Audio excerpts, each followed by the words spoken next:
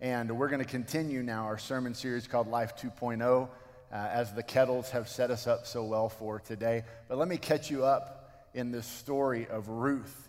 And really, when you look and you understand the Hebrew names and their meaning in this story, first of all, the story is Elimelech and his wife Naomi were facing a famine in Bethlehem, and so they made the decision to take them and their two sons and to leave Bethlehem and go to Moab because the famine was there in Bethlehem. And when they left, over a period of time, they're in Moab, and the sons get married to two daughters, but then all of a sudden, over time, Elimelech passes away and the two sons pass away, and now you have Naomi, who's left in a foreign land, and she's left with two daughters-in-law. But Ruth, one of the daughter-in-laws, decides to come back with Naomi to Bethlehem. And like I said, though, when you look at this with the meaning of the Hebrew names, we'll just put it this way. Elimelech in Hebrew really means my God is king. Naomi means pleasantness. One of the sons, Mahlon, is joyful song, and the other one, Chilion, is perfection. And Bethlehem means house of bread. So you can sum up the story like this. My God and King in pleasantness had two kids named Joyful Song and Perfection. That sounds like a pretty good life right there. But when hard times hit in Bethlehem, which is known as the house of bread, they left the house of bread and went to a land cursed by God. So my God as King left the house of bread and went to a place that was cursed by God with his wife Pleasantness and his son Joyful Song and his son Perfection. And then a lot of bad things happen. And you see at the end of chapter 1, when Naomi, also known as Pleasantness, finally makes her way back into Bethlehem, and people say, Naomi has returned. She actually looks at them and says, don't call me Naomi anymore, call me Mara, which means bitterness.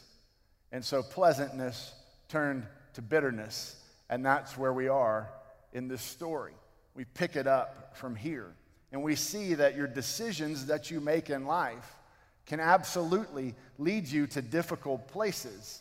But as we're beginning to see in this part of the story, they can also lead you to life. It's truly your choice. And so Ruth has chosen to follow Naomi back to Bethlehem. And we begin to see how this story plays out in her life. And so let me just remind you, as we said it last week, I'm going to say it again this week, there is no place that you can go where God cannot find you and lead you to life. So before we go any further in this message, let me just remind you that no matter where life has navigated you, or no matter the choices that you've made in life, and look, we've all made some seriously poor choices in our life that we've had to live through and deal with. But no matter where you are on the roadmap of life, God knows where you are. He can find you and he can lead you to life if you follow him. If you follow him. You see, and the fact that God is willing to do that, willing to find us where we are, no matter if we're lost and wandering around, and he's willing to lead us to life, it is an overwhelming example of grace. And that's the theme for the message today, is grace. Grace is an undeserved acceptance and love that we receive from someone else. And there's the key word there, undeserved. It is an undeserved love and acceptance that we receive from God. And so we see it playing out in this story. And so there's something you need to understand as Ruth chooses to follow Naomi and to go back to Bethlehem and leave her homeland and leave God's cursed land and come back to the house of bread. And she makes that wonderful choice, but there's still a lot of work that needs to be done. It's not the one choice that made the difference. It's following that one choice that made the difference. And so you might need to understand some things that are going on at this time. They make their way back to Bethlehem. It tells us in the end of chapter 1, it's the beginning of the barley harvest. And when Naomi and Ruth make it back to Bethlehem, there's also a law or a custom in place at this point in time in the nation's history for the welfare of the poor. And it works like this, that the harvesters of the field, the owners and the harvesters of the field, they did not harvest the entire field for themselves. They purposely left the edges of the field, and even as they were harvesting, would leave things behind them purposefully to take care of the poor. And what a beautiful custom that is. And when you think about it, it's probably one that we should put in practice in our own life as well. Don't take everything that we have for ourselves, but actually prepare that there's going to be others that are going to be in need. And so God has blessed me enough that I'm going to be able to bless other people. What a great way to live. So the harvesters would purposely leave the corners of the fields for the poor to harvest, and they would also drop that grain along the way so the poor could glean from them. And that's the story that Bruce read to us, that as Ruth got back to Bethlehem, and of course Naomi's up in years and probably not able to go out and work as much as she wants to, but Ruth says, okay, let me take care of you. I'm going to go out in the field and I'm going to begin to glean some of these things and to get us something to eat and to try to take care of us, because they are destitute and broken and alone at that point in time. And so everything that she does then that day, you can just see God's hand working in, because she goes to this field and she finds favor in this field. And then at the end, when she's asking, why did I find that favor? I want to read this again. I loved Boaz's words in verse 11. He said, everything that you have done for your mother-in-law since your husband's death has been fully reported to me. How you left your father and mother and your native land, and how you came to a people you did not previously know. That is a big decision, a big move. And he goes on to say in verse 12, may the Lord reward you for what you have done, and may you receive a full reward from the Lord God of Israel, under whose wings you have come for refuge. In other words, Boaz says this: I've heard about every decision that you have made and how you are handling the difficulties that you are facing in life right now. You are facing them in a way that honors God and honors others. And further, here you are out working with your own hands, not only to care for you, but also for your mother-in-law. Now, I'm going to tell you something that's difficult about preaching the book of Ruth. By the time you read the story, there's nothing left to preach. It's kind of plain right there, isn't it? Boaz is saying, look, I've taken notice of the things that you've done, the good decisions you've made, how even in your time of difficulty, you're not just trying to focus on yourself and care for yourself and complain about your difficulties. You are at work. You are blessing others. You are working hard. You are trying to follow the Lord. And so therefore, I'm noticing this, and I'm going to support you in this. Get it? That's how we're supposed to live, is that when we're following God, even as he leads us in places that we don't understand, or we might not even know what the customs are or what they're about, we can trust him and follow his steps. So how you face your difficulties makes a difference. If you follow God, you will find life. Maybe not tomorrow, maybe not the next day, maybe not immediately. This journey took time. But if we can, instead of looking at it through Ruth's eyes or through Naomi's eyes or even through Boaz, can we flip this around and just look at this situation through the lens of the incredible, overwhelming, undeserved grace of God? The first thing that we have to recognize in this story is this, that God is at work. You know, the first thing that usually happens to us when things start going difficult or start going wrong is we start asking the questions, God, where are you in this? Why did you do this to me? I can't believe this is happening. And that's okay to ask those questions. Hear it from your pastor. Those are great questions to ask because they will eventually lead you to the right place. But you need to understand that God is at work. Even when we don't see him working, even when we don't understand what's going on, he is still at work. As a matter of fact, Jesus, when he was talking to his disciples, just put it plain. One time, John 5:17, he says, Jesus responded to them, my Father is still working and I am working also. Just plain as he can be. I am at work. God is at work. We all recognize what's going on. There are some things that are happening. So even when we're in a situation where we may be lost or wondering or confused or alone, we need to take comfort in knowing that God is at work. So let me just put it this way. Let's answer these questions, or let's look at this and put it in this question. Are these situations circumstance, or are they God's grace? Because that's a great question for you to ask in your life at times as well.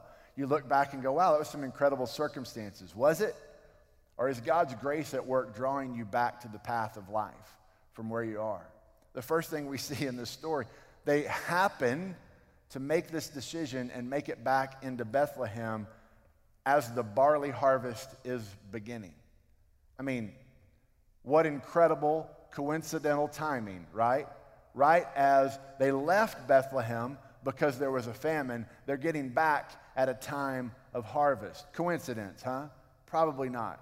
Probably God's grace saying, look, if you'll come back home, I know how to take care of you.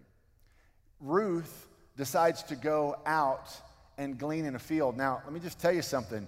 She did not know which field to go to, and it wasn't like there was a map there going, okay, you're assigned to this field. The poor just went into the field. And so she just happens, right, by circumstance, right, and by luck to show up in the field of a kinsman. No, God's grace is at work. As a matter of fact, Naomi tells her later, when she comes home with all these blessings that she received from the day, Naomi goes, where did you end up? And she tells him, I was in the field of Boaz, and Naomi said, this man is a close relative. He's one of our family redeemers. But Ruth had no idea what field she was going to. And then something else that's interesting about the story is that Boaz shows up at the same time that he can see that Ruth is there working. Coincidence, right? No. It's God's grace at work. God is always at work in our life, putting things together to draw us back to him if we will choose to follow him. And so when you look at this and you begin to understand that God is at work, perhaps you're facing an incredibly difficult situation in your life. Hear me on this. God is at work. God is at work. He hasn't forgotten about you. You may have to go through a journey that you may not have wanted to go through. You may have to take some steps that you don't understand. You may have to endure some time that you don't want to endure. But God is at work. And if you follow him, he'll lead you to life. And one of the great ways that can help you on this is if you learn to ask yourselves the right question. So let me just say it this way. When you face a situation like this, learn to ask where instead of why. Now, what do I mean by that? Ask where instead of why. This is what I mean. Ask God, where are you at work in this situation? Instead of asking, God, why is this happening to me? Because you see the difference in the focus there? When we learn to ask, okay, God, where are you working in this? Then the focus is on who? It's on God. It's on the one who has the power to do something about it. It's on the one who's in control. It's on the one who knows exactly where you are and exactly where the path to life is and knows how to match the two up. So when you begin to ask yourself the question, God, where are you at work in this? Then you are beginning to ask the right question. If you're just asking, God, why is this happening to me? Where's the focus? Me. And it's all about me, and why did this have to happen to me, and why am I having to go through this? Now, again, it is okay to feel that way. We all feel that way at times. And there are definitely some times in life that we're going to face that are just difficult, and they're hard, and they get to you. And we have good days, and we have bad days. But ultimately, if you want to find the path to life, we need to begin to learn to ask ourselves the question, God, where are you working in this, and how is it that I can follow you? I love Jesus when he's talking to the disciples, and again, as he's preparing for his crucifixion and his resurrection and ascension, and for the disciples to be without him, this is what he says in John 14, starting in verse 4. He looks at his disciples and he says, you know the way to where I'm going. And then Thomas goes, excuse me, we don't know where you're going, so how do we know the way? And Jesus tells him the answer. He says, I am the way, the truth, and the life. No one comes to the Father except through me. If you know me, you will also know my Father, and from now on, you do know him and have seen him. So what's the way through this? And I'm just going to go ahead and say it because sometimes it comes across like this. I know this almost sounds like a poster or a sign at a Christian store or a bumper sticker you see, but Jesus is the way. The better that you know Jesus, the better that you're going to know the way to navigate the situations in your life. You see, Ruth chose to follow a person. She didn't make a decision about a situation. She chose to say, Naomi, wherever you go, that's where I'm going to go. That's how I'm going to live my life. And so the same thing is true for us. We don't follow a path or a plan. We don't put together a set of resources and go, okay, here's how I'm going to map all this out. We follow a person, the person of Jesus Christ. He knows the way. And the better you know that person, the better you're going to be able to know the way of navigating your life. You see, the truth is that when I walk with Jesus, I'm safe and satisfied. When I walk with Jesus, I am safe and satisfied. And as I said in the story of Ruth, it truly parallels so many things that are true in our walk with Christ. If you're looking at what's happening in this situation, as Bruce read that for us earlier, that when Ruth was in the field and Boaz came and questioned about who she is and what's going on, he then made a declaration to her. He said, listen, my daughter, don't go and gather grain in another field, and don't leave this one, but stay here close to my female servants. See which field they are harvesting and follow them. Haven't I ordered the young men not to touch you? When you're thirsty, go and drink from the jars the young men have filled. Now, you see what's happening here?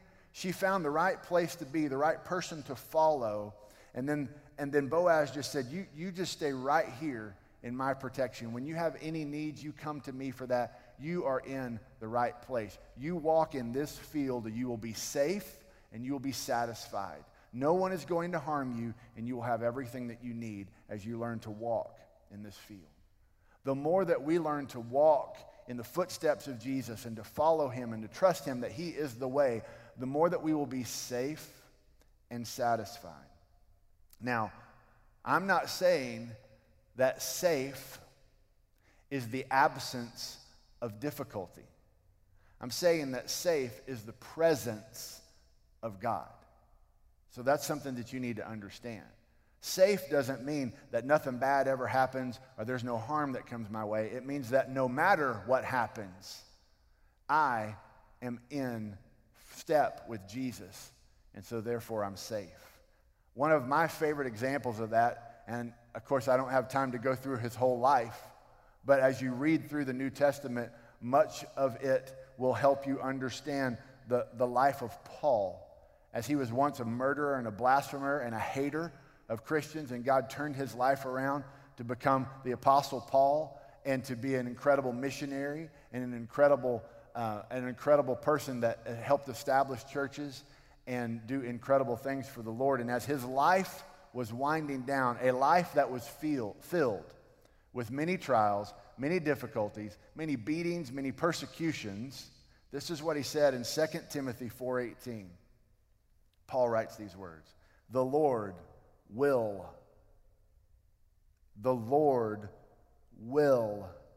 rescue me from every evil work and bring me safely into his heavenly kingdom. To him be the glory forever and ever. Amen. This is a man that's been beaten to an inch of his life on more than one occasion. And his words at the end of his life were, the Lord will rescue me from every evil work and bring me safely to his heavenly kingdom. You see, following God and truly taking it on in his way, not just following God as long as God does things my way, is the path to life. And there's a difference here You've heard me refer to this before if you've watched me a few times, that there's a difference here between truly choosing to follow God as Lord or trying to add God to the life that you already had. We actually talked about it a couple of weeks ago. And the difference between adding God to my life or dying to self and accepting his new life actually shows up in this story too if you think about it. So I'll give you a little spoiler alert, is that Ruth and Boaz redeems Ruth, and he takes on Ruth and Naomi. He makes Ruth his wife. And so it's a beautiful story of redemption, but think about this. In the concept of adding God to my life versus taking God's life on. Adding God to my life is like asking God for help. It's like gleaning the fields with permission. I can just continue to work this field. I know I'm going to be safe. You know, nobody's going to harm me. I'm going to go out and I'm going to work this over and over and over. And that's like saying, God, okay, I've figured out life. It's not everything I wanted it to be, but at least, you know, I'm getting these things. But accepting his life is like this. Eventually, Ruth becomes the owner of that field. Think about that. The field that right now she's gleaning, she will soon be the owner of, because she will be brought into that family. She will be redeemed. And so she will now leave her old life behind, and she will now follow a new life. One that's not just working and gleaning the fields, but one that's actually owning the field. The field I once worked is now mine because Christ has redeemed me and the whole world is his. And so instead of having to just add him to my life and hope that I can figure it out and that God will bless me along the way, I can leave my life behind and trust that he has new life for me. No matter where you are in life, God can find you and lead you to the path to life if you will follow him. The bottom line is this: God is willing to guide if I am willing to follow. That's the bottom line. God is willing to guide if I am willing to follow. Psalm 37:11, the psalmist puts it this way in these words: but the humble will inherit the land and will enjoy abundant prosperity. The humble, those who don't try to do it all themselves, those who don't try to figure it all out themselves, those who don't think that they know the way better than everybody else knows the way. The humble, they're the ones that are going to inherit the land and will enjoy abundant prosperity because they will be the ones who humble themselves and say, God, I'm going to choose to follow you.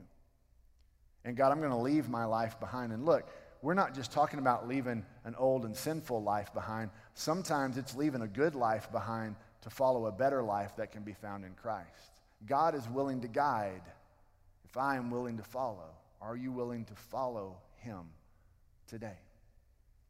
Would you pray with me?